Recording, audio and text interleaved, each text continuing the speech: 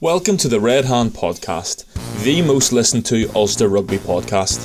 The Red Hand is independent, made by fans, for fans. Next level Ulster Rugby content featuring unrivaled insight, unfiltered opinion, powerful stories and accessible analysis. If you're a business who would like to advertise to thousands of rugby fans across the province and beyond, please get in touch via Instagram at theredhand.co or email peter@theredhand.co. Don't forget to follow us on socials and join in the discussion. If you enjoy the podcast and would like to support us, please sign up to the Red Hand on Patreon. Also, please like and subscribe to the podcast. Leave us a rating and tell your friends. Put the link to the podcast in some of your group chats. Thanks for your support, and we hope you enjoy listening to this episode.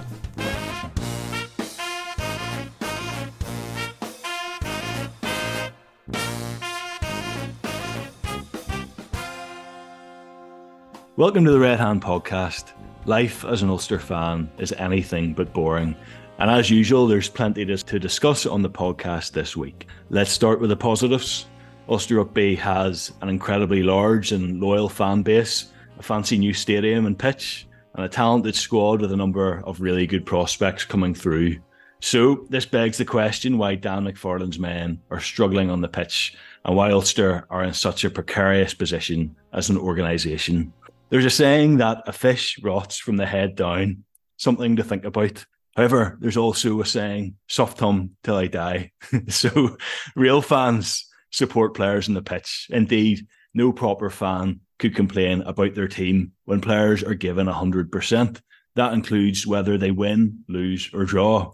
There's no doubt, in my opinion, about the effort of the current crop of players. They're passionate, they're committed, and they seem like a good bunch. So what's holding them back from achieving their potential as a squad? Is the issue that needs to be fixed with Ulster Rugby management and the head coach? Or is it just a matter of time before everything starts to click on the pitch and everything's rosy once again? To discuss this and talk about the games, I'm joined by Ian, Jack, Fergus, and delighted as well to be joined by a name that will be familiar to Ulster fans, Humphreys. That's right, Daniel Humphreys is joining us. We'll get stuck straight in. We'll go to Jack for the story of the game. So, Jack, for those who didn't get to see that game or don't remember what happened, give us a quick rundown of the Bath game on Saturday, and we'll have more of an in-depth chat about it in a second.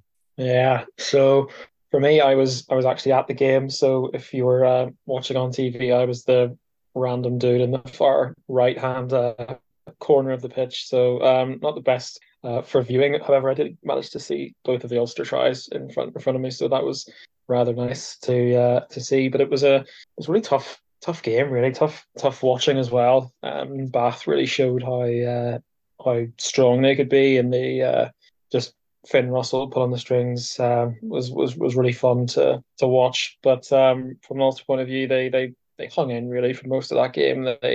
They defended pretty well for about 55 minutes. The first half was good without being amazing, and actually did very well to end up going in, what was it, 14-5, 14-8 up at the break. So, I mean, that was a really good result from, doing a lot of defending, defending their own line, defending that midfield of Russell, Lawrence and Redpath that eventually had the better of us in the second half. But the second half was much different, a different story. Bath had the wind behind them, and they just played the pressure game, and it really just kind of squeezed the life out of us again, which tends to be the pattern at the minute. But for like I say, 55 minutes, Ulster were at least on the scoreboard. They're right in there, but you never felt very comfortable or confident that we would get a result, because there was just that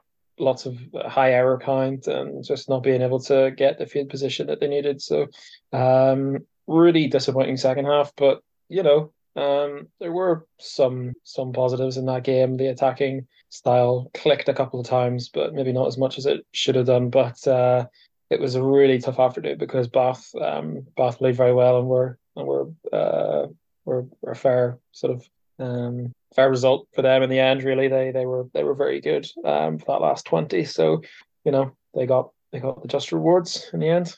Yeah, no, absolutely. There's no argument there. But we'll turn to you now, Ian, and could you talk us through some of the individual performances? There's always chat after games about standout players for both good and bad reasons. So who were the players who stood out to you?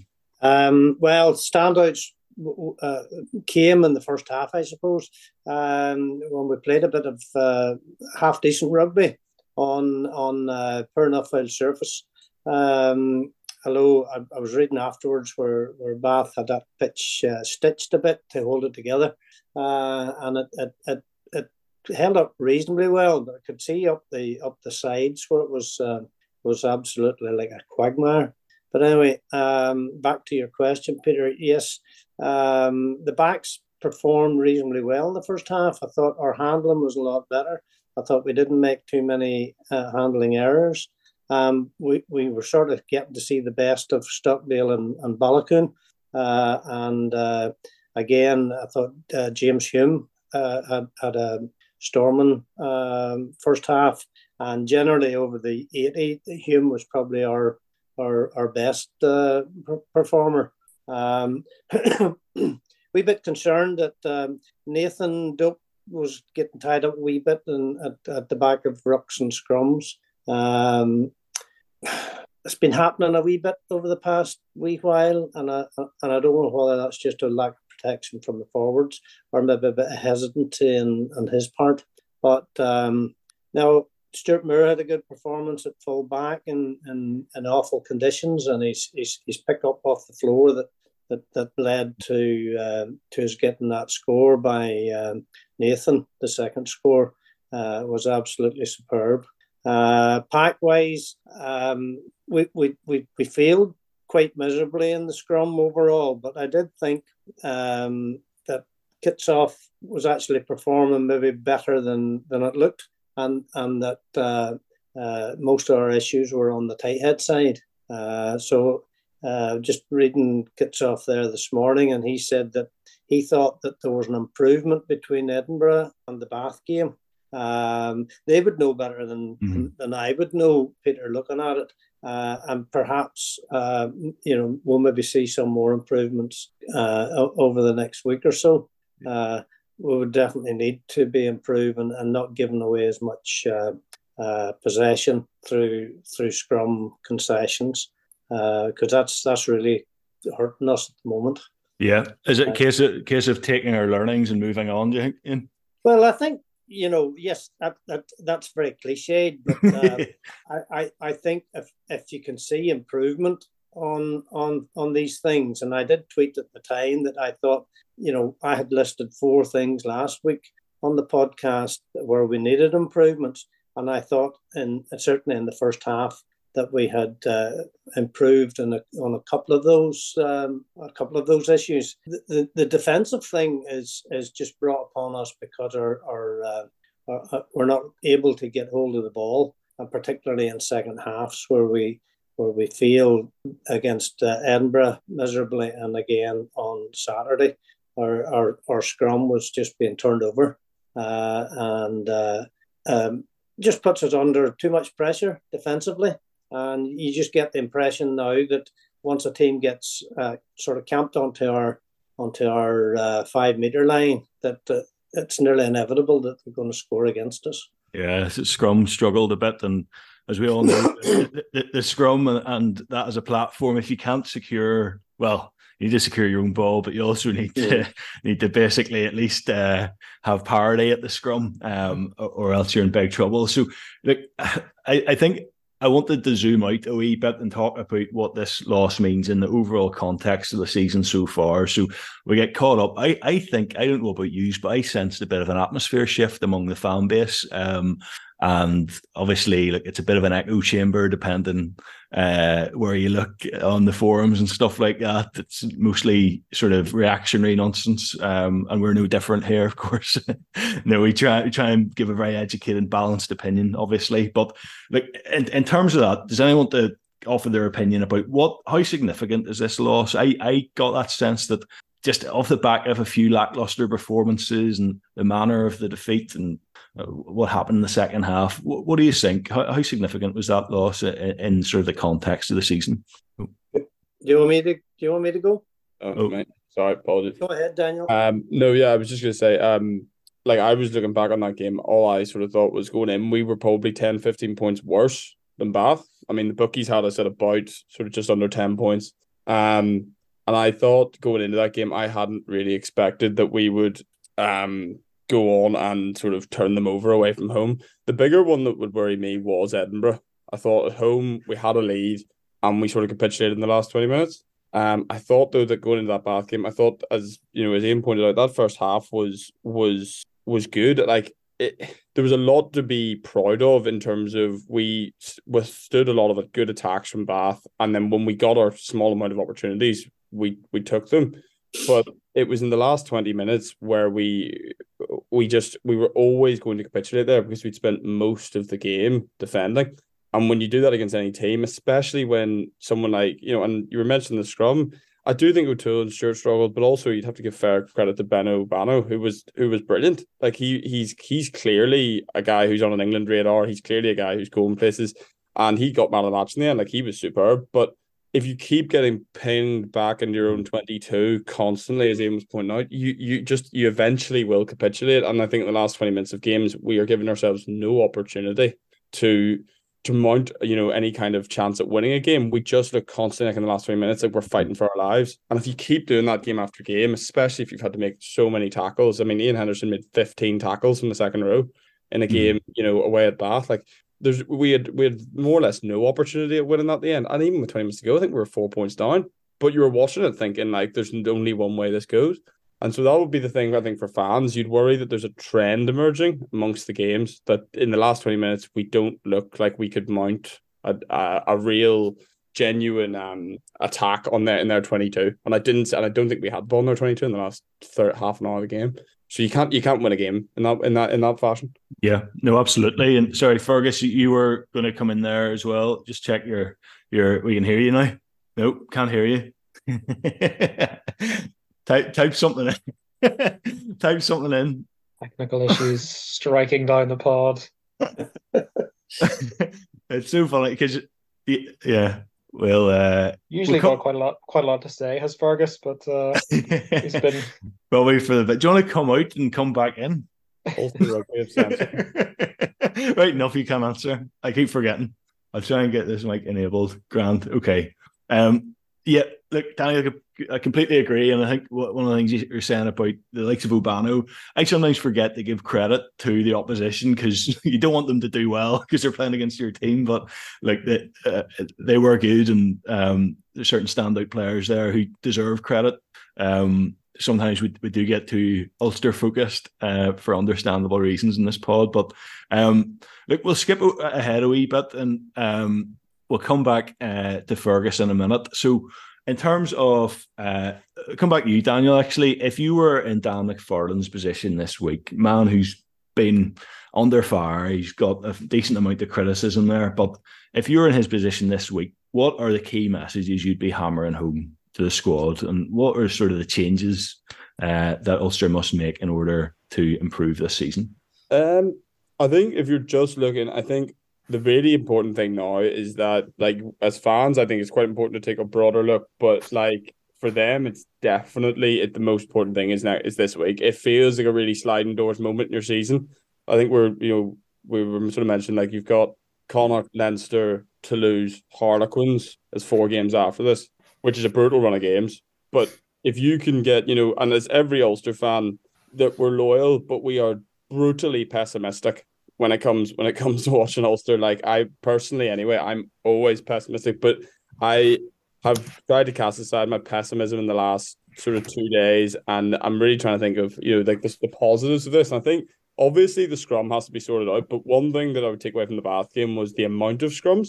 Like, you can have a bad scrum, but if you're constantly sort of having to scrum, like, I mean, we had maybe 7 scrum penalties given against us in the second half. Having 7 scrums that aren't our ball is pretty bad anyway. And I think that's another problem. You can avoid scrums by removing errors. And there's the amount of times we put ourselves in a position. And I think that would be something that the coaches would say. Like the scrum can, have the odd bad one, but if you keep putting yourself in the position where you're going to have to scrummage, I mean, we were coming up against Eddie Benarou, Trevor Nyakane, like these are serious international props this weekend. You don't want to give them 6 second half scrums where they can go at you in your own half. You need to try and avoid those sort of errors. So if I was McFarland, I think the first thing that I'd probably be looking at is this is a Galacticos team that is coming over, and I don't think anyone is has any bones with that. But you've got Ravenhill is a genuine fortress in European rugby. Like other teams really don't like going to it. And I think the fans really enjoyed this particular fixture in the year, this last European Cup game before Christmas. The fans tend to fill the place out and make really good noise. And I think if I was Dan McFarland, I would be focusing on the first 5-10 minutes. And something that Eddie Jones talked about really well is script writing for the first 5 minutes of a game. So he would always have a line-out play that they wouldn't have seen before, or a scrum play that they wouldn't have seen before, and he would enact that in the first 5 minutes of a game to try and set his team on the right foot. And I would say that McCluskey is so powerful, but he's getting the ball very stationary when he does get the ball. And I would love to see, even just off a first line out, can you just get him into Antoine Chabert early and just get the fans going? It doesn't particularly matter how you work that, but some way of initially getting your fans going, because I feel like when we watch games, we maybe, we want to get going into the game as fans, like we want to get going. But if, you sort of watch a box kick and then a long kick and then there's a scrum and then, penalty to them, you lose that initial buzz that you have when the teams run out. If I was Ulster, I'd be looking, can I get a line out early? And can I put either pressure on their line out, or can I get a set piece play where I get someone like Stuart McCluskey into their fly half and get the crowd going? And then I think also then more as the game progresses, I would like to see us, because Nathan Doak's a very good box kicker, John Cooney's a very good box kicker.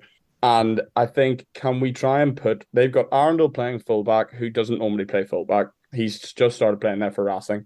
Juan M. Off and him didn't look particularly settled against Quins. And I would say that on top of Marcus Smith putting them under pressure with the ball, with kicks, and Andre Esterhazen really causing Francis Saili issues, we've got Stuart McCluskey and two very good box kickers. And I would initially try and employ them as much as I can for the first 20 at least, to try and sort of expose at least parts of the game where Racing struggle. And then if I can bring the crowd into it, all of a sudden it's a much different game for Racing. Like they're suddenly playing in conditions that they hate. They're used to playing in that sports hall in Paris that they all play in. I'd be much more keen. Can we get our game implemented in the first 20 minutes? And then after that, it's all about then you can start to bring in all this stuff that we talk about, the good attack, the good players. Once you're sort of on the front foot, that's all that we need. But that's what I would be if I was Dan McFarland. I'd be focusing on the first 20 minutes. And can we initially impose ourselves on the game? Which is what I thought, like in the Bath. First 20 minutes, we did not impose ourselves at any point. So I would say that would be if I was the coach in that situation, that's what I'd be looking to do. Yeah, love it. And really good insight or perspective into the dynamics of a game, getting the crowd on board for what you're doing as well. It's it all counts, and that can give you that extra few percent. Even just motivation, like the momentum. There's certain momentum tackles, carries that can change the course of the game. And on that note, Jack, I just want to go back to you quickly because you were at the game, and there's been a lot of chat about the atmosphere at Fortress Kingspan. What once was a fortress, and hopefully will once again be a fortress. Maybe not Fortress Kingspan. I'd like to be called Ravenhill again, but anyway, that's a separate argument. That's where it all went downhill. Exactly. But Jack, what was the atmosphere like there? What was the travelling support like, and how does it compare to Ravenhill? Yeah, it was. I mean, I've been to, well, the last time we played in Bath, I was at that game too, and obviously a much better result that time out. But the atmosphere is always pretty good at Bath. I think it's probably one of the better venues to go to. The scenery's always good.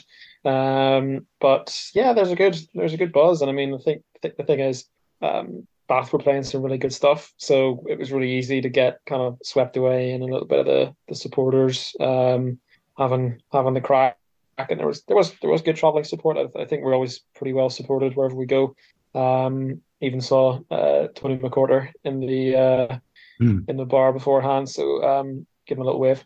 I didn't know who it was, but never mind. Yeah, it was great. I mean, Bath is a really good friendly place to go. Apart from maybe 5 or 6 pesky little kids who were in front of us who were giving it stacks whenever Bath scored, but they didn't like it when I took the mickey out of their accent. So they didn't like that at all. So it was really fun day, but yeah, kind of had to leave at about 65 minutes because it was all going a bit pig tongue at that point. So but yeah, no, hopefully, well, what I would say is it's not hard to get an atmosphere when you're playing well. So if we can get back to a little bit like what Daniel was saying, which I completely agree with, is about doing something that gets the crowd into it, because if we just continue to do box kicking and all that kind of nonsense, then it's not really going to get any kind of impetus into the game. So which is funny because Ulster seem to want to keep hold of the ball a lot, and they actually tend to do very little with it. And I mean, we turned it over 16 times at the weekend at Bath. So if you're going to do that against a pack that is as good and as clinical as Bath or Racing, we're going to have some scrums. So could be a dangerous dangerous ploy. But I think we have no option. We have to just keep going and try and be a bit more ambitious with the way we go, because we're not a kick chase team, but we are a team that doesn't kick enough. But we need to kick well. I think we need to kick differently because the current ploy is not working. So yeah. I thought just to come in on that point, I thought you were bang on there. Like I only noticed one time where we kicked the ball into touch, and it was Billy Burns, I think, sort of duffed at 22. And you're sort of sitting there going, like, Yes. away from home in Europe, the really difficult bit is to play with the ball loads. Like if you go 10 phases and then we knock it on and then they get a scrum, it's a massive win for them. They've played us on the halfway line for that long, and then they're all sort of doing that thing all the English people do, which is pumping their fists at you and you hoeing, and that's really difficult as a team to deal with, because you've just played 10 phases, you've not really gone anywhere, and then you can turn the ball over. You would have loved to have seen a bit more Billy Burns sort of maybe at that 8th phase, and I thought Finn Russell did it really, really well for them. Any time that they sort of became a bit static, he'd just take the ball and ping us back and say, right, we'll just play down there. Like that's fine. We will just play down in year 22, or we'll play down in year half, and we'll start this game again, because every single time it looks like it's like we're trying to score in the last play of a game. Sometimes we're just sort of running sideways. Oh, who's going to take the ball next? That would be my sort of, that would be a thing that I think Billy Burns might be out for this week. And I'd be saying, if the Chief Family was to start, I would be really keen to see more, not just box kicking and doing the really long setup and everything, taking the ball and pinging them back when you see space. And then that's another thing that actually gets crowds going. Genuinely, a good kick is something that crowds, a box kick that's taken by the other team, not so much. If you can ping them back, put them into their 22, defensive lineouts, stuff like that. That's the kind of stuff where we can actually get at wrestling, because we're not probably man to man, we're not better rugby players, but stuff where you can organize yourself and put them back and keep pinging them back. I think that's probably something that we really lacked, especially away from home in the European Cup. Like that's a real issue if you can't do that. Yeah, absolutely. And look, I think despite losing the game, Jack won his mini battle with the youngsters in front of him. I don't know about that. But, he mocked their accent, and he had the last laugh. I think we all did off the back of that. So yeah, good man, Jack. And I hope when you walked out, you dramatically ripped up your ticket and stormed out to teach everyone a lesson for not playing well enough. But Fergus, good to have you back. Some technical issues. Hello, can you hear me now? Cramps down here, struggling. I'm like an old granny who's just got a new smartphone. Struggling her way around. And actually, a new laptop. And I swear I've used Zoom on this before, but I need a young man to come around and set it up. All this modern technology. It's very, very difficult. What a struggle. I'm sure you thought you were on Zoom, you're probably just talking to yourself in the black. No, I heard everything was being said. The problem was I was saying things and getting no reaction and thinking, what an ignorant bunch. I've made some really, really good, insightful points. I mean, the best stuff is usually in the first half of a podcast, and now the moment's gone. The rest going to be nonsense, unfortunately. It's all wasted now, you know. So, look, we do have something that's going to ask you. Yeah. What's that noise in the background? Flip's sake, the neighbour's drilling now. He was drilling He was drilling at like 10:30 last night. It's an absolute disaster. Hopefully he doesn't listen to this podcast. It says fairly safe he doesn't, but he's a baker, so he seems to live a very what's the word, nocturnal lifestyle. He drills in the evening and he gets up early in the morning. Podcasting gold. I haven't contributed much positive to this so far, so apologies. But I must say, I agree with nearly everything Daniel said. He's much more insightful than me, but I think a lot of the tactical stuff that's come out of him, I suddenly realise he's on the money. Absolutely on the money. Good points. There you go. For me, there's only one that we need in the coaching box this week. I think I should spend more time on this podcast. It'd be good, my therapist would definitely be saying this is good. This is a good outlet for you. Good to talk. My brother's sick of me just talking about Ulster Rugby. He's like, you need an outlet, mate. Well, look, it's good group therapy, and look, if you're listening to this, you can rant a bit like Fergus has been doing this evening, sort of ranting madly to himself, or no one listening. No, here I was saying some wonderful things. But like I said, I'm almost gone. I couldn't recreate it. Well, look, we'll come to you now, actually, because you have a segment which has become your own, and it's too good, too bad. So, look, we like a bit of balance in this podcast. So, give us 2 positives and 2 negatives from the game. Yeah, well, the drilling's just started again, which is great. But no, too good, too bad. I do think is a good segment because you can get very bogged down in the negativity. And without going too wildly offbeat, because it's all been very insightful and good so far. In the last week or so, I gave a lift to an elderly woman who was like in her 80s. And that's not because I'm a nice person, just to clarify. It's because my mum, who you all know as well, Peter, she's a nice person. And she usually gives this old woman a lift. And I had about 10 minutes in the car with her. We didn't talk rugby, but you make small talk with someone. And anything that I talked to her about, she had this like, it was like a sitcom character, this like unbelievable ability to twist anything into a negative. So you could say like, oh, Christmas time, nice time of year. Oh, the dark evenings, it's cold, I hate it.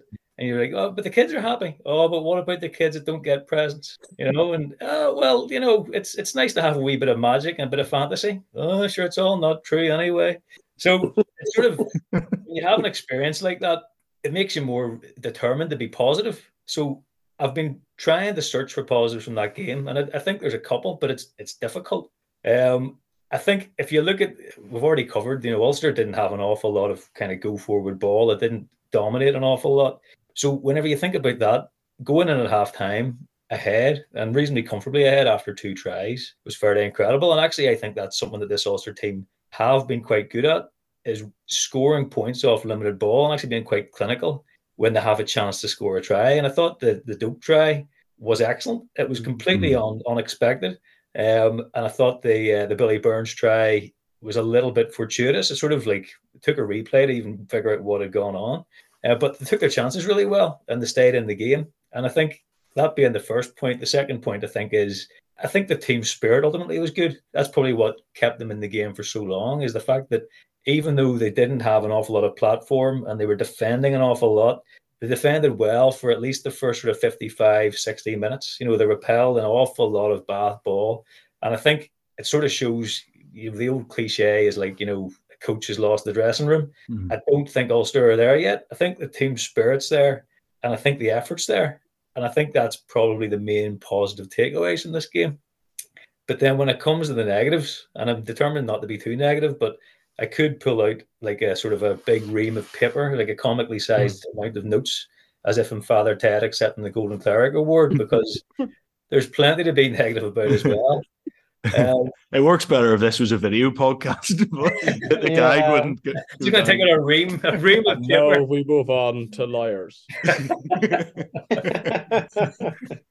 So I'll not get bogged down in those details, and we've covered a lot of the negatives already. I think one thing I would say is that a slight negative is that for a lot of this season so far, following the World Cup, what are we now, sort of nearly 10 games deep probably, there's been a lot of rotation in the squad, and a lot of the sort of closer games and poor performances, and you go away to Connacht and you lose narrowly. I think you can look at them and be like, but they're experimenting. There's a lot of players missing. There's a lot of injuries. I think the problem with this game is that was pretty close to Ulster's full-strength team. Probably missing, you maybe put Addison at fullback, but that's arguable because I think Stuart Moore played well in any case. And you're missing, I think Dave McCann's a massive loss. So he makes a difference when he plays and makes a huge difference to the back row. And but I think if you think of that being the strongest Ulster team, although they were competitive, they're some way off, really. I watched that game, and at no point, even going 14-8 up, I was still thinking, I mean, they're going to lose this. I didn't really, ever think Ulster are going to control this game.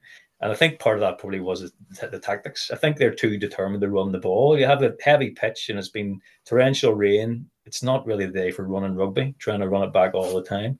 And whenever you're against a team that is blatantly more powerful than you, I mean, I don't like being a supporter either, where you're watching the opposition and sort of going, aren't they magnificent? But they were very good. Yeah. I thought Finn Russell was just like, he's a different class to anything Ulster can offer. And I suppose that's what you have to take your hat off and say, fair enough. They got more talent, more power, and they dominated the set piece. So in some ways, it's incredible that Ulster were as competitive as they were, for as long as they were. But I've talked myself right back around to being negative there, haven't I?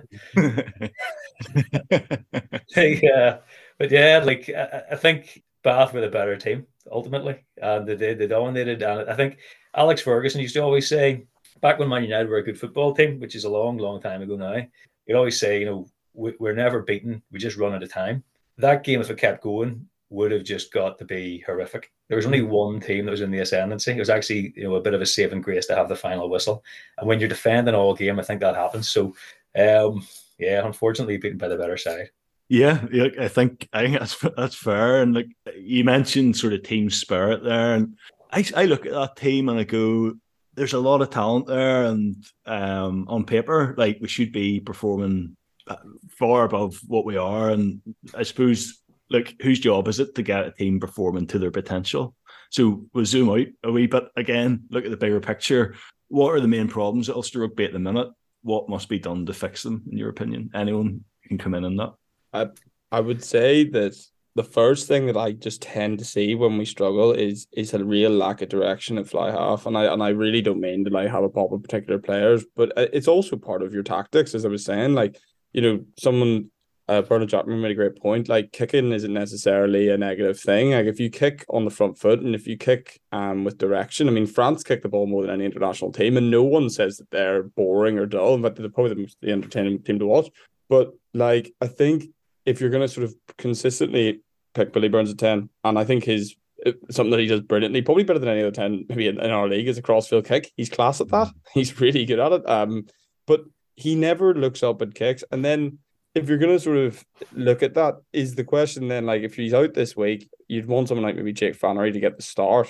And if Jake Flannery's not doing, like, I've actually really enjoyed watching Jake Flannery. I think he's really got something about him. But the problem that you would probably look to, we are looking to keeping the ball too much, but also that comes from your 10. And like you were saying about Finn Russell, again, the way he controls the game for Bath is so unrivaled by comparison. It was such a stark contrast just to watch them play against each other, because Finn Russell was controlling that game so well. So if you were looking at more on the pitch stuff, like, we probably you need to look to the future as what is the plan at fly half, and how do it could be Billy Burns, but it could also be Jake Flannery. It could also be someone outside of that.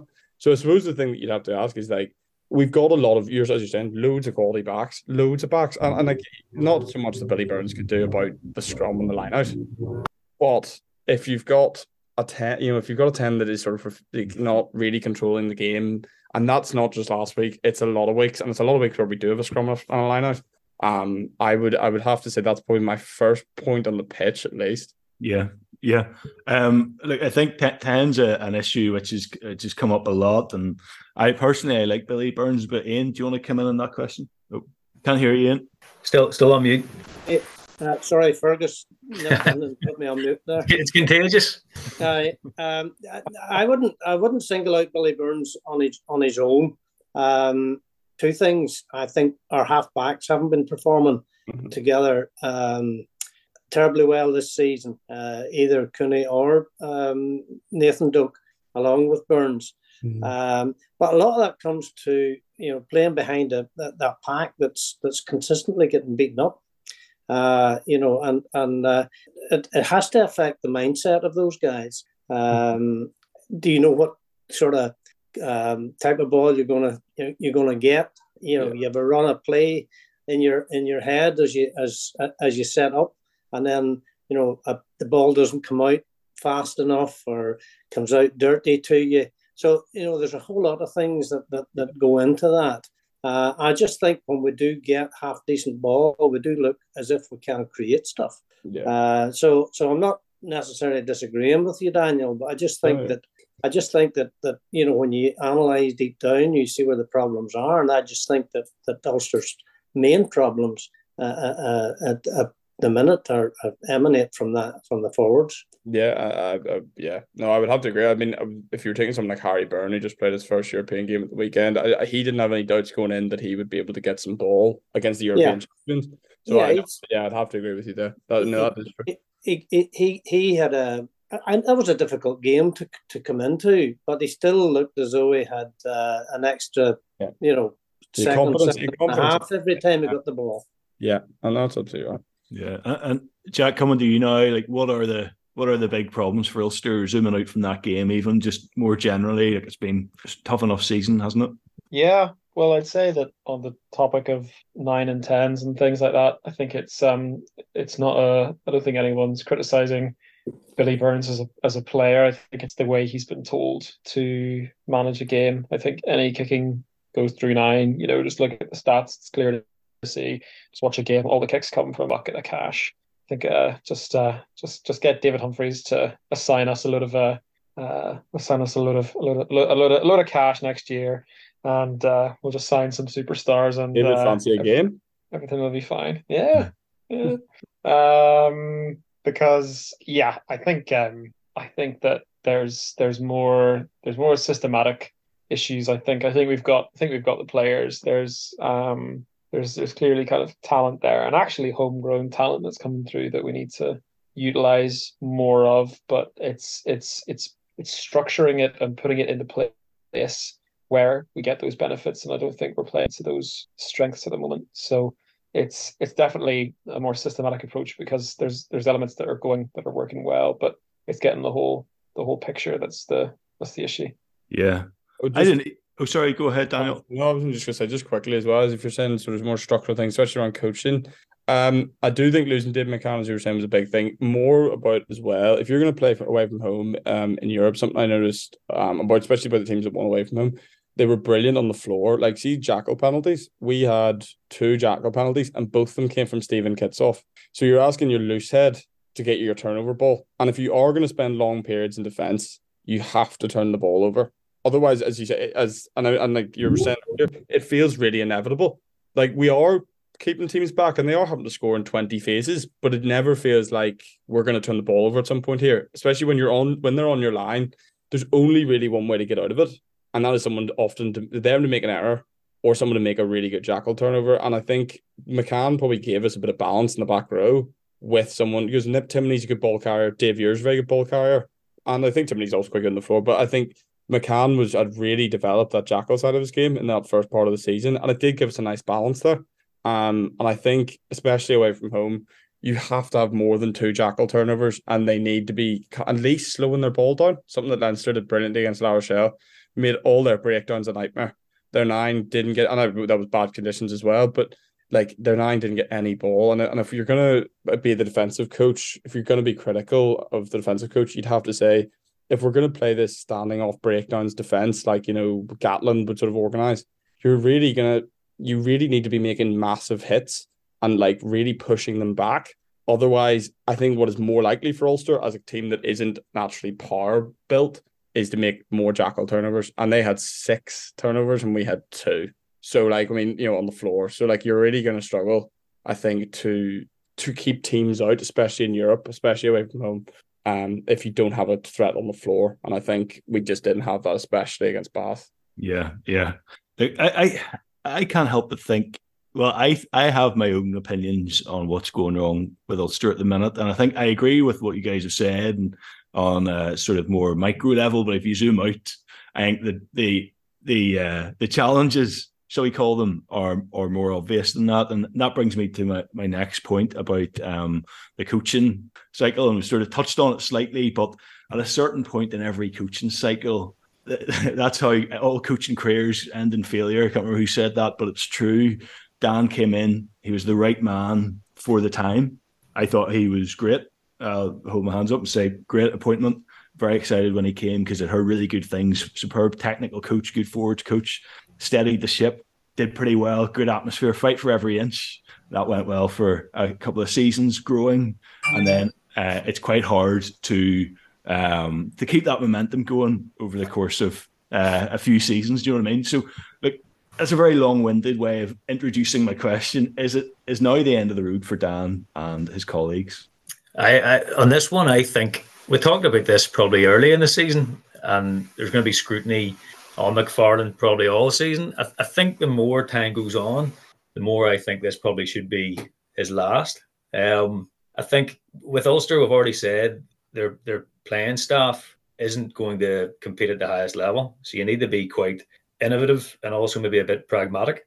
And I think going away to the likes of Bath, I think the likes of the kicking game, you need to be very, very tactical and very astute and sort of, use all those cliches like play their percentages. And I think whenever you're married to one philosophy, so I think, this season, obviously they've gone into it thinking we're going to try and be as expansive as possible.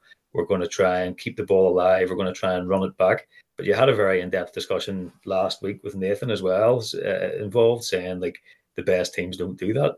And I think, you can play like that if you're against maybe a zebra, albeit it didn't work very well against them and they just scraped the victory. But if you're playing teams better than you, you have to be quite pragmatic. You can't just say, look, this is the way we play and we don't deviate from it. I think you need to adapt to the opposition. And I think as well, 6 years now he's been in charge, your message starts to get distilled. Unless you're really elite as a coach and as a leader, people start to just sort of go, this guy knows what he's talking about. We've been listening for 6 years. We haven't won anything yet, Yeah. So I think after a while, you can start to lose your impact. So you can say he started very well and he did have a big impact. It doesn't mean he's a failure. I think it may be just a time for a change at the end of this season. I think, as well as you're saying, like there's only so many times you can be led up the hill by someone, and eventually, like the same things and I'm sure he does the same things because everyone sort of does. We all speak the same way. Eventually, you keep hearing the same voice. And it's probably as well, if anything, he actually started so well that maybe it was slightly to his detriment down the line that it looks like a bigger downturn than it is. Where he took Ulster from when he took over was the bottom, we were probably the Brian O'Driscoll basket case province, very famously. And so I think, to be fair to him, what he did was brilliant. But as you say, you just keep getting led up the hill by someone every season, and eventually you just kind of go, I don't know how many more times I can hear that from you. And I don't know how many more times I'm going to believe it. And I think the other thing that he definitely lost that was big, and any of the players seemed to rave about Jared Payne as a technical coach, as an attack coach, as someone who really understood the rugby. And when he left, that was a big void to fill. And I do think presumably McFarland had a big say in who came in. And I do think he failed to fill that void. And so I would say that if there was a failing of McFarland's, it was that. And I don't necessarily think, as you say, he's a worse coach or anything. I don't think that's true. But yeah, as you say, 6 years, 6 seasons, and you haven't got any silverware. I think the reason why someone like Stuart Lancaster was consistently getting that, backing from his players was because they were winning a lot. And it's probably why it's hard for the longevity to upkeep if you're not winning. Yeah, turn to you now, Ian. I just, funny enough, I had just written down two names there when Fergus was talking about Dan, and that was Dwayne Peel and Jared Payne. And I think their loss has been is bigger than maybe we think, and particularly Payne. A few of the ex-players that have left over the last couple of seasons have mentioned the influence that Payne had at Ulster. And I know Dwayne Peel maybe isn't doing terribly well with Scarlets, but I think that's down to personnel rather than his own abilities. And he actually had us playing a fantastic brand of rugby. And the last thing I wanted to say was, yes, Dan took us over when we were a basket case. Are we on our way to being a basket case again? So he's taken us back to where he started from. Yeah. I think there's a lot in that, and it's a big statement. But Jack, do you want to come in on that one?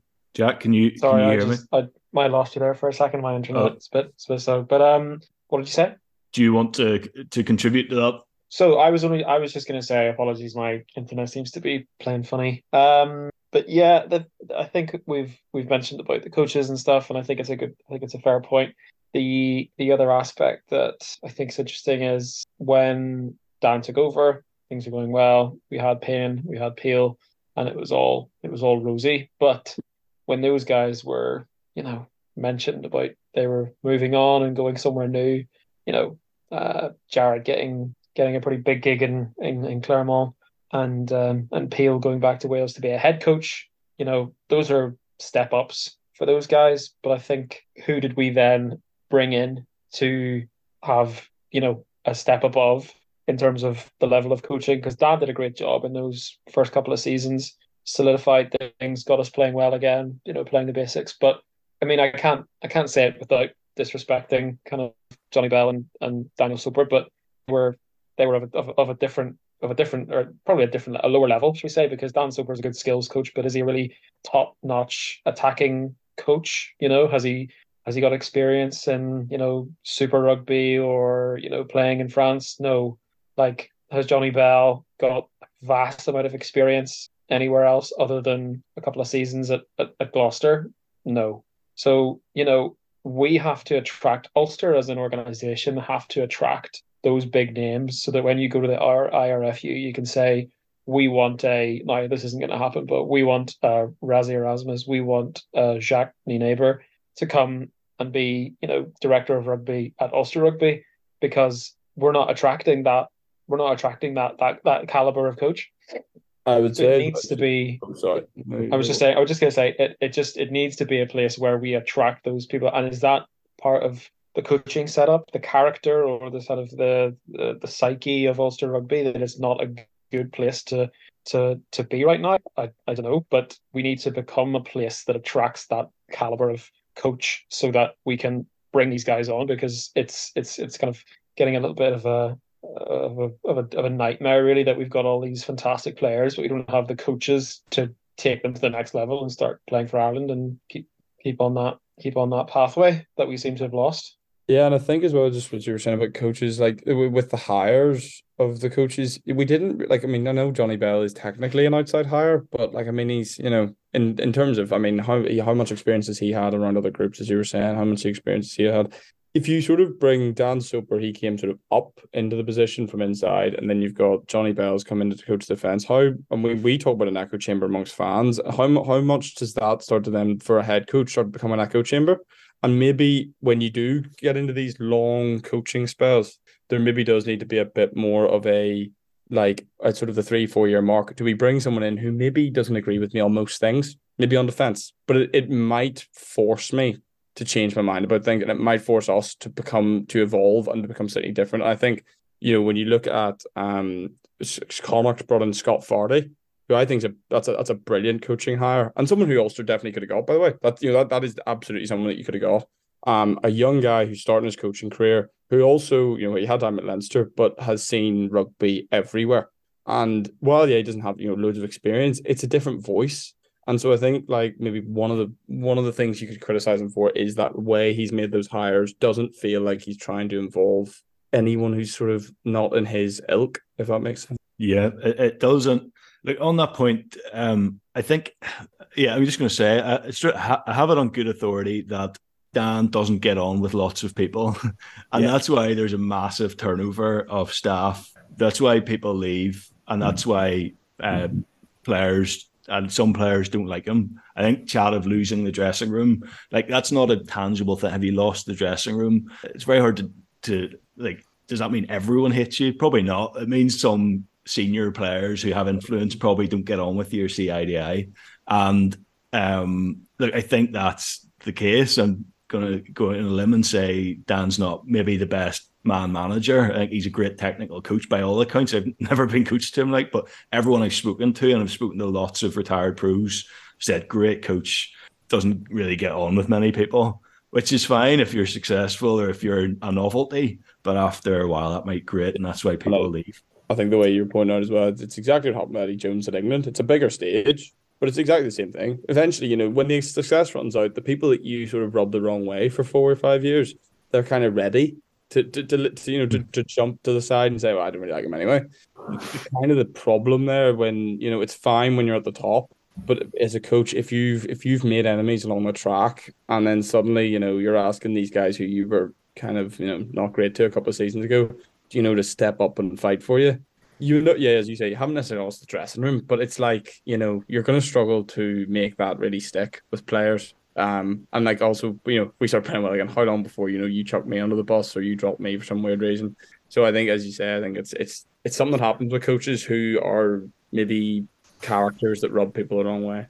Yeah, it's hard to tell, isn't it? Sometimes, like without coming across all Roy Keane, he always talks about players and their own professional pride. So it's actually hard unless you're on the inside of a group, or as Peter does, you obviously have some kind of very well placed source who has all the salacious gossip. You don't know whether it's actually playing for the coach or playing for personal pride, or there's a reasonably good kind of leadership group in the players that kind of motivates everyone. So it might appear that he's not lost the dressing room. It's possible that he has. It's possible the belief kind of in the coach has gone.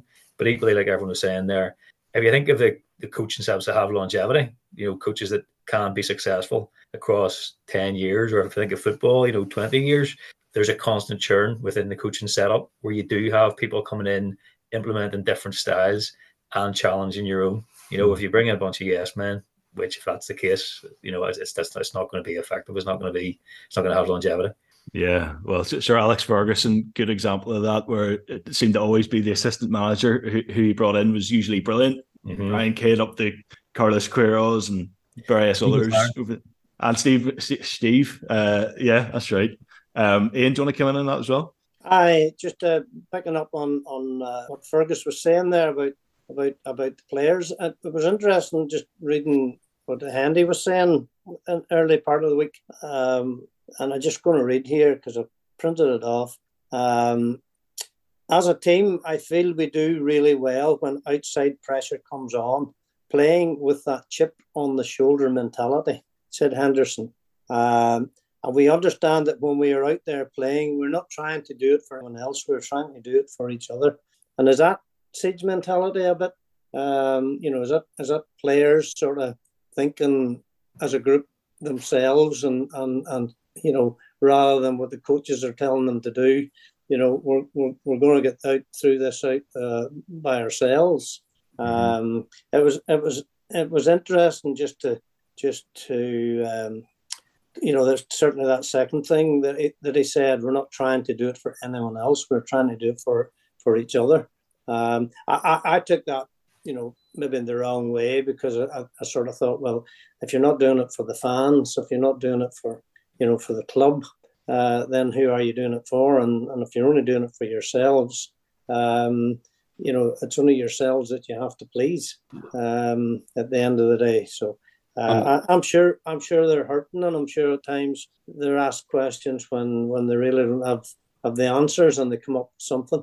Kitsoff also, I think today was interesting, where he had recognised what he has come into, and maybe wasn't expecting, what he was coming into, and by all accounts already, that guy's having an influence in there in the dressing room and at training. So hopefully, maybe in spite of our coaching staff, that those senior players can galvanise the team and we can ride the storm. Yeah, I thought a really good point, that just on that point that Henderson's, saying we're playing for each other and we've got the chip on the shoulder. It's quite emotive, like the way he's trying to speak there. And I thought Paul Collin made a great point. He did an interview with the Irish Examiner last week, and he said something I wish I'd learned as a player was that trying to make every performance the most emotional performance of your life is horribly draining. Over the course of a season, you run out of steam. And actually, over the course of matches, you run out of steam. And he was saying something that he really thought Andy Farr was brilliant at, was devising a way that the players know that the way we've prepared, the way that we have set ourselves up is enough. And that the emotional bit can come in right before kickoff, those sort of that buzz and the feeling of the stadium. But he said, see, if every game the captain has to give some sort of, William Wallace style speech to get everyone going, eventually as well, how many of those speeches does Ian Henderson have in the locker? Like, you know what I mean? Like, if you're heading into the Racing game, it's an emotional affair, and like that's a big game. But if you're trying to go into, Edinburgh at home there in the league and trying to galvanize the boys to put the fear of God in them, you're also kind of sitting there like, geez, lads, like, how many times do we have to do this season? Like, I think you need to have a formula where like you're able to put it together every week, and then in the biggest day and on the biggest occasions, the emotion comes into it. But it feels a bit like the other way Henderson's talking. It's like every week he's trying to get a group of guys up for playing a game. Yeah, and even during the games as well, Daniel. Absolutely, yeah, exactly. And as I say, that takes energy out of you, and it's energy certainly that Ulster don't have to give. Like, you don't have that much energy to give. And I think it's something that you can maybe just notice a wee bit with the way that they're playing the last few weeks. Yeah. And look, it sometimes works, that whole thing. It usually works at major tournaments like the World Cup. If a coach isn't well liked or whatever, sometimes that does galvanize a team, and it works for 3 games to get into the final. Thinking England 2007 World Cup, I think it was Brian Ashton. Everyone was just like, they're just like, let's start ignoring what he said, and they all they did well, got the final. So, but it's hard to do that. It's hard to do that over the course of a season. Yeah, in club rugby, 100%. Exactly. Big major tournament maybe, but that is exhausting. So if you see Hendy out in a coffee shop scribbling notes, he's probably writing his next rousing speech to deliver. So yeah, look, in terms of positives, like, I feel like we've become negative. We're like that old woman that Fergus talked about earlier, just going on. Oh, don't bring her up. Oh. But I want to, for the sake of balance, and just very quickly, you'll finish up here in a couple of minutes, but what are the positives? Let's maybe, if anyone has any, just shout out a few positives from the season. Keep us from getting too depressed here. Sorry, well, jump in very briefly. I think Ulster have a good chance this weekend. I think they're a different proposition at home, so I don't think things are as bad as what it probably seems. In fact, and there's a lot of contradictions in Ulster. I sort of felt watching them against Edinburgh, the reason they didn't win that is because they almost were overconfident. I thought they just kept on. My impression watching that was like, I'll be all right. We've got plenty of time. We'll come back into this. I sort of thought there was no urgency until they actually had to score a couple of points towards the end. So I think the talent's there, and I think if the momentum gets going early doors and the crowd get behind them, they've every chance of a win this weekend. So they're not as far away as all the negatives earlier I brought up suggest. Yeah. Any other positives? Something that I thought was a really big positive, just having watched the last few seasons, was the performances of Ian Henderson. Like, in the games that he played, that game of the weekend, I thought he was really, really, really good. And I thought Brian just kind of mentioned in the commentary, he looked like a lion's lock. And that was maybe the most sort of disappointing thing, as we're saying about the pack maybe struggling as a unit, because definitely our best, couple of forwards in Kitsoff and Henderson were really, really good. I think if we can see more Ian Henderson, like last 3 seasons, I think his total games for Ulster is less than 25 or something. It's a very small number. If you could see a good run of Ian Henderson, and like, he doesn't need to start every game, but if you could see a good run of him as skipper, I think that's a real positive for Ulster. If he's playing consistently and we get a few more boys back, I think that's a real positive to take away at the minute. Yep, absolutely. Have we run out of positives? No, I believe whether we end up this season in knockout rugby or whether we don't, there are positives in that we're bringing through some very talented young players who will stand well to Ulster for a good number of seasons. So, the optimist in me sees maybe a couple of seasons ahead. And I know we sort of said this a couple of seasons ago about our back line.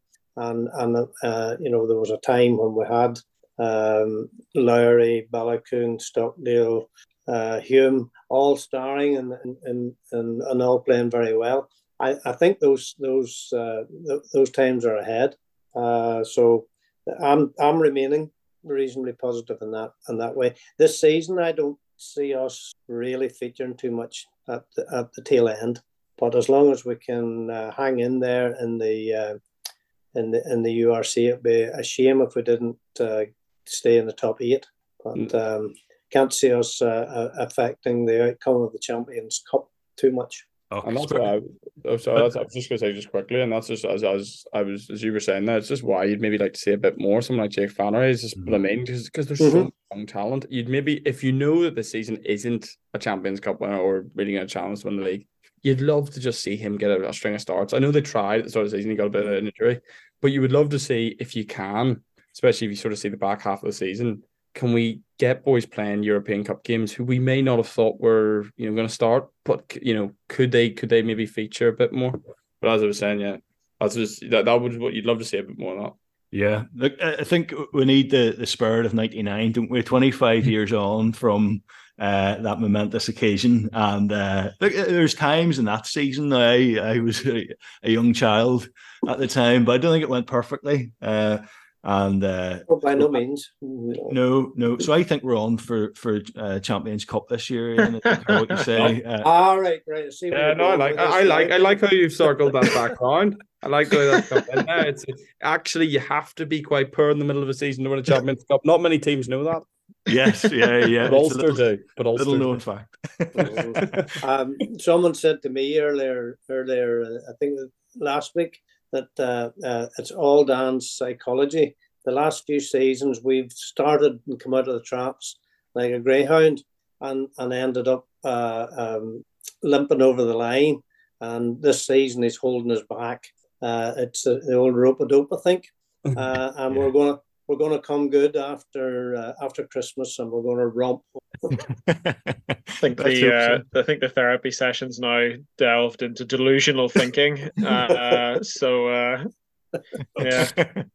I know if you sat and talked like this enough, you would be convinced, but within the hour of like you were going to win the European Cup. But the Ulster team will become the Ireland team, and the Lions team picks itself. I'm sure. I know. Well, I was talking of Scott Wilson and Dave McCann as British Lions and Ireland players there a few episodes ago, which still could happen. All that.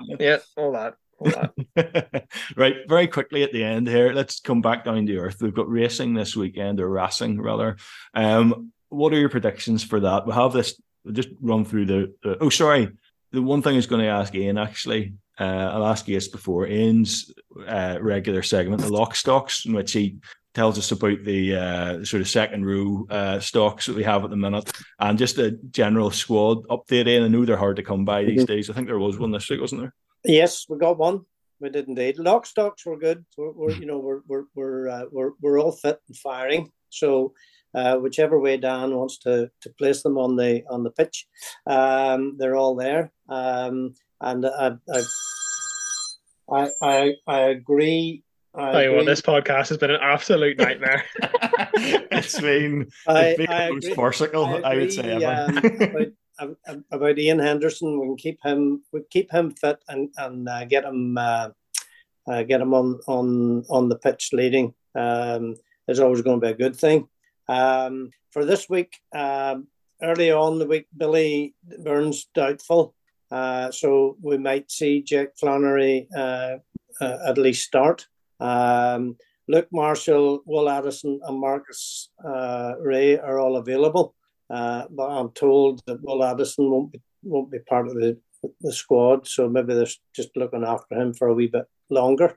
Ben Moxham, as we know, he's out for 9 months with an ACL injury in his left knee. And then on the sort of slightly longer list of injuries, Curtis, McCann, Carson, McCormick, McElroy, Raphael, and Reid. And they're just a list, so we don't really know when we can expect to see them. But if you're at Ravenhill or Kingspan of a Friday or a Saturday night and you're watching the team warming up, sometimes you get a little clue when you see some of these guys actually taking part in those warm-ups. Yeah. So that's that. Thank you, Ian. There's some players that you hear and you're like, they're at Ulster. Sean Raffle is one of them. You're like, this guy, he's hardly played. I think he, by all accounts, a very good player, and actually what we need in terms of getting in and snaffling the ball and causing issues and slowing ball down and stuff like that. A bit of a good chop tackler and all that. So if you're not going to play Marcus Ray, it'd be nice to have someone like that. Yeah, he was very good in the games he did play. Yeah, I thought yeah. Very bad injury. Yeah. Yeah, he was. He looked really. He racked up a ridiculous number of tackles. One of the games he played. But anyway, look, I just want to finish off with our predictions here. So, tough run of fixtures: Racing, Connacht at home, Leinster away, Toulouse, and then Harlequins away. So tough enough, isn't it? So, just quickly, just maybe in a sentence or two. What do you predict for this weekend and after that run of fixtures? What do you think the atmosphere will be like at Ulster? They'll be absolutely ecstatic after 6 big wins. 6 big wins. They'll just tuck them all away. Bookies have us actually, to be fair, as a toss-up this week with Racing. So I'm gonna take Ulster this weekend. Home, Ravenhill, crowd behind them. Yeah, all the cliches. Yeah, I love it. Anyone else? Who's going to stick their neck in the line because they'll remind you of it next week? I'm going a home win this weekend. I'm going for a home win against Connacht because we definitely need that. And then after that, it's anybody's guess. We'll go to Leinster with all the kids again, I think, at the end of the year. And then those 2 European Cup games, a lot will depend on the result this weekend as to what happens in those. But I'm down to go to London to see them against Harlequins. So I hope that we're still in with some sort of a chance when we go there. Class. Be a fun trip regardless, hopefully. Of course it will, yes. Yeah. Jack, any you're holding back there. I get a bad sense from that. What do you think? My realism, it's gone out the window, to be honest, and I'm just gonna go full Ulster delusional thinking now, and I'm just gonna go by, Ulster by 20 and a clean sweep of December, and well, not a clean sweep of December, I guess, but as clean a sweep as possible.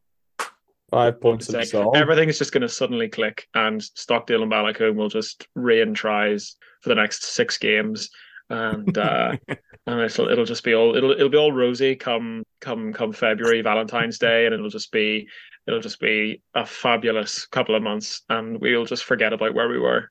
I sense a degree of sarcasm here, or no? Have you got like I actually I think we'll beat Racing personally. I think we will. I think we're unpredictable enough that we'll turn up, and I think, as you say, Daniel, I think Hendy will have some impassioned speech prepared. It's a big one to get up for. One that the speech. No. We just go out and have fun, lads. Go out, have fun, throw the ball around. It'll just happen. It'll click. There's a lot to be said for that, honestly. Yeah, forget it. Just relax. Jack, you've become so cynical. Yeah, I had a schoolboy captain who just said, "Just make your tackles, boys."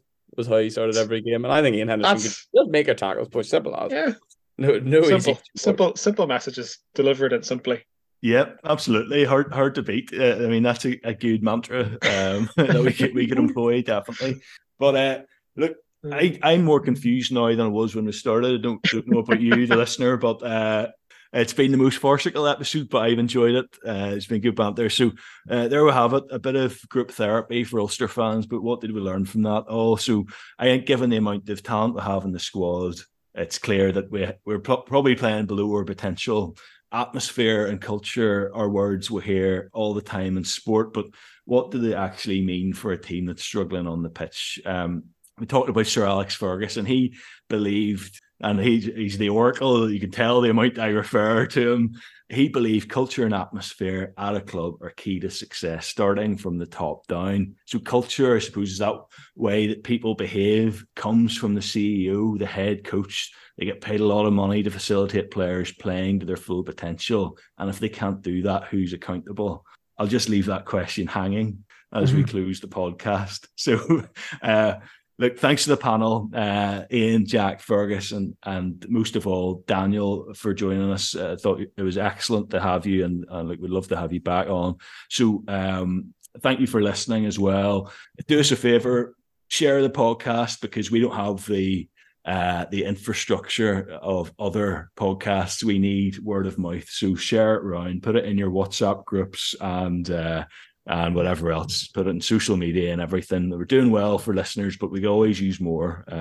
So guys, thanks very much. That was good fun. Cheers. Well, that was fun. A lot of people who play or used to play rugby listen to this podcast. If you're struggling with an injury, lack of mobility, or some form of pain that you've just got used to living with, then you need to get it sorted. Back to Better Physiotherapy is a physio practice I highly recommend. The practice owner, John Quigg, is extremely experienced. He's worked with professional sports teams such as Ulster Rugby and Middlesbrough Football Club. Back to Better provide physiotherapy, massage treatment, personal training and rehab. They also have an ice bath and sauna in-house, which are fantastic for recovery and health. They're located at the Building Box Gym in East Belfast. Book using Instagram at Back to Better Physiotherapy or type their number into your phone now. 075 685 30222. That's 075 685 30222. Get in touch with them and get your aches and pains sorted.